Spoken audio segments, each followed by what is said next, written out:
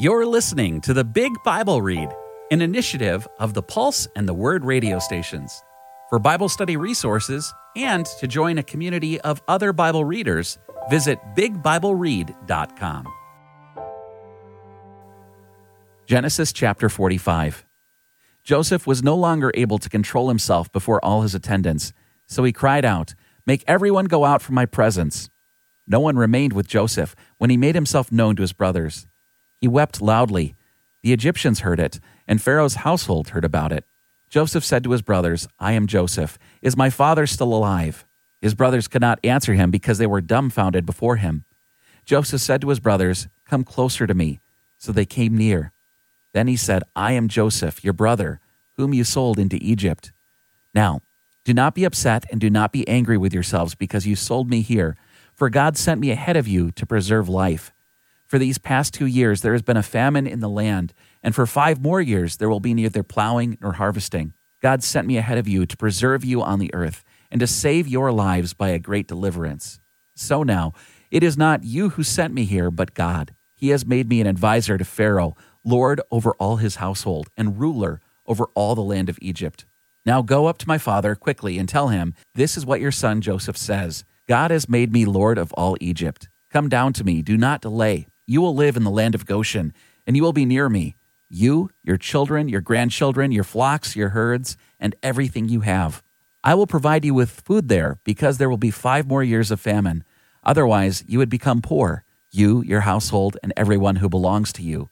You and my brother Benjamin can certainly see with your own eyes that I really am the one who speaks to you.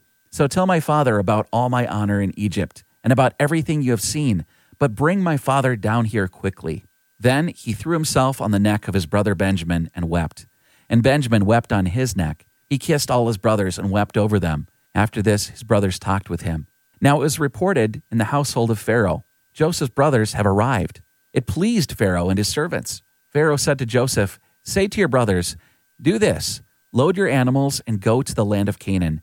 Get your father and your households and come to me. Then I will give you the best land in Egypt, and you will eat the best of the land.' You are also commanded to say, 'Do this, take for yourselves wagons from the land of Egypt, for your little ones and for your wives. Bring your father and come. Don't worry about your belongings, for the best of all the land of Egypt will be yours.'" So the sons of Israel did as he said. Joseph gave them wagons as Pharaoh had instructed, and he gave them provisions for the journey. He gave sets of clothes to each one of them, but to Benjamin he gave 300 pieces of silver and 5 sets of clothes. To his father he sent the following: 10 donkeys loaded with the best products of Egypt, and 10 female donkeys loaded with grain, food, and provisions for his father's journey. Then he sent his brothers on their way, and they left. He said to them, "As you travel, don't be overcome with fear." So they went up from Egypt and came to their father Jacob in the land of Canaan. They told him, "Joseph is still alive, and he is ruler over all the land of Egypt." Jacob was stunned, for he did not believe them. But when they related to him everything Joseph had said to them, and when he saw the wagons that Joseph had sent to transport him, their father Jacob's spirits revived. Then Israel said, "Enough, my son Joseph is still alive. I will go and see him before I die." Chapter 46. So Israel began his journey, taking with him all that he had. When he came to Beersheba, he offered sacrifices to the God of his father Isaac. God spoke to Israel in a vision during the night and said, "Jacob, Jacob." He replied, "Here I am." He said, "I am God, the God of your father. Do not be afraid to go down to Egypt, for I will make you into a great nation there. I will go down with you to Egypt, and I myself will certainly bring you back from there. Joseph will close your eyes." Then Jacob started out from Beersheba, and the sons of Israel carried their father Jacob, their little children, and their wives in the wagons that Pharaoh had sent along to transport him. Jacob and all his descendants took their livestock and the possessions they had acquired in the land of Canaan, and they went to Egypt. He brought with him to Egypt his sons and grandsons, his daughters and granddaughters, all his descendants. These are the names of the sons of Israel who went to Egypt: Jacob and his sons, Reuben, the firstborn of Jacob. The sons of Reuben: Hanok, Palu, Hezron, and Carmi. The sons of Simeon: Jemiel, Jamin, Ohad, Jachin, Zohar, and Shaul, the son of a Canaanite woman. The sons of Levi: Gershon, Kohath, and Merari. The sons of Judah, Onan, Shelah, Perez, and Zerah. But and Onan died in the lands of Canaan. The sons of Perez were Hezron and Hamel. The sons of Issachar, Tola, Puah, Joshab, and Shimron. The sons of Zebulun, Sered, Elon, and Jaleel. These were the sons of Leah, whom she bore to Jacob in Padan Aram, along with Dinah his daughter. His sons and his daughters numbered 33 in all. The sons of Gad, Zephron, Hagi, Shuni, Esbon, Eri, Aradi, and Areli. The sons of Asher, Imnah, Ishvi, Beriah, and Sarah their sister. The sons of Beriah were Heber and Malchiel. These were the sons of Zilpah, whom Laban gave to Leah his daughter. She bore these to Jacob, 16 in all. The sons of Rachel, the wife of Jacob, Joseph and Benjamin. Manasseh and Ephraim were born to Joseph in the land of Egypt.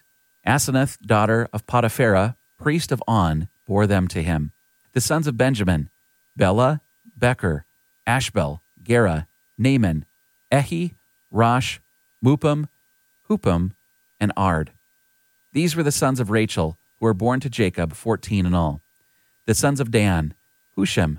The sons of Naphtali, Jaziel, Guni, Jezer, and Shillem. These were the sons of Bilhah, whom Laban gave to Rachel his daughter.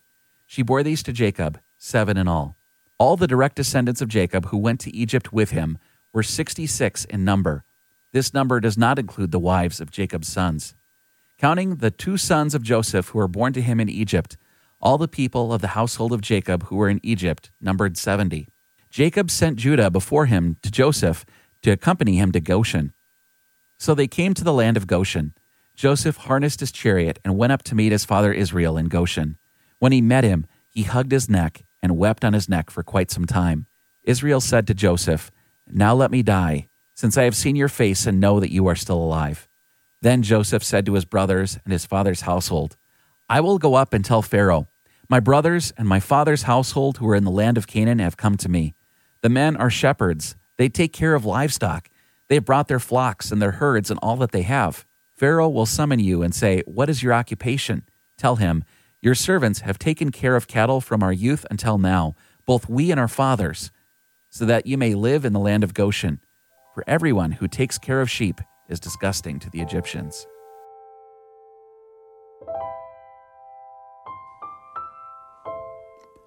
Matthew chapter 14. At that time, Herod the Tetrarch heard reports about Jesus, and he said to his servants, "This is John the Baptist. He has been raised from the dead, and because of this, miraculous powers are at work in him."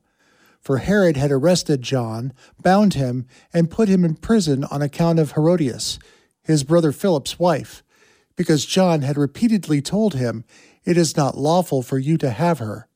Although Herod wanted to kill John, he feared the crowd because they accepted John as a prophet. But on Herod's birthday, the daughter of Herodias danced before them and pleased Herod, so much that he promised with an oath to give her whatever she asked. Instructed by her mother, she said, "Give me the head of John the Baptist here on a platter." Although it grieved the king because of his oath and the dinner guests, he commanded it to be given. So he sent and had John beheaded in the prison. His head was brought on a platter and given to the girl, and she brought it to her mother. Then John's disciples came and took the body and buried it, and went and told Jesus. Now when Jesus heard this, he went away from there privately in a boat, to an isolated place. But when the crowd heard about it, they followed him on foot from the towns. As he got out, he saw the large crowd, and he had compassion on them, and healed their sick. When evening arrived, his disciples came to him, saying, "This is an isolated place, and the hour is already late. Send the crowds away so that they can go into the villages and buy food for themselves." But he replied, "They don't need to go. You give them something to eat." They said to him, "We have here only 5 loaves and 2 fish. "Bring them here to me," he replied. Then he instructed the crowds to sit down on the grass. He took the 5 loaves and the 2 fish, and looking up to heaven, he gave thanks and broke the loaves. He gave them to the disciples, who in turn gave them to the crowds. They all ate and were satisfied, and they picked up the broken pieces left over, 12 baskets full. Not counting women and children, there were about 5,000 men who ate. Immediately Jesus made the disciples get into the boat and go ahead of him to the other side, while he dispersed the crowds. And after he sent the crowds away, he went up to the mountain by himself to pray. When evening came, he was there alone. Meanwhile, the boat, already far from land, was taking a beating from the waves because the wind was against it. As the night was ending, Jesus came to them walking on the sea. When the disciples saw him walking on the water, they were terrified and said, "It's a ghost," and cried out with fear. But immediately Jesus spoke to them, "Have courage, it is I. Do not be afraid." Peter said to him, "Lord, if it is you, order me to come to you on the water." So he said, "Come." Peter got out of the boat, walked on the water, and came toward Jesus. But when he saw the strong wind, he became afraid and started to sink. He cried out, "Lord, save me."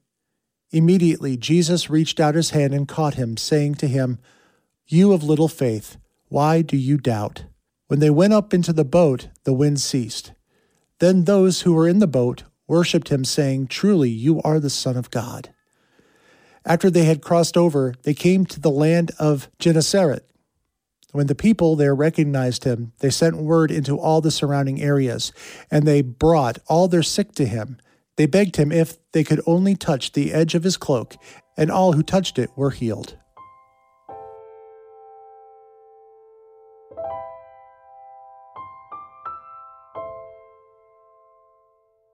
Psalm 19, for the music director, a psalm of David. The heavens declare the glory of God. The sky displays his handiwork. Day after day it speaks out. Night after night it reveals his greatness. There is no actual speech or word, nor is its voice literally heard, yet its voice echoes throughout the earth. Its words carry to the distant horizon. In the sky he has pitched a tent for the sun. Like a bridegroom it emerges from its chamber. Like a strong man it enjoys running its course. It emerges from the distant horizon and goes from one end of the sky to the other. Nothing can escape its heat. The law of the Lord is perfect and preserves one's life. The rules set down by the Lord are reliable and impart wisdom to the inexperienced. The Lord's precepts are fair and make one joyful. The Lord's commands are pure and give insight for life. The commands to fear the Lord are right and endure forever. The judgments given by the Lord are trustworthy and absolutely just. They are of greater value than gold, than even a great amount of pure gold. They bring greater delight than honey, than even the sweetest honey from a honeycomb. Yes, your servant finds moral guidance there. Those who obey them receive a rich reward. Who can know all his errors? Please do not punish me for sins I am unaware of. Moreover, keep me from committing flagrant sins. Do not allow such sins to control me. Then I will be blameless and innocent of blatant rebellion. May my words and my thoughts be acceptable in your sight, O Lord, my sheltering rock and my Redeemer.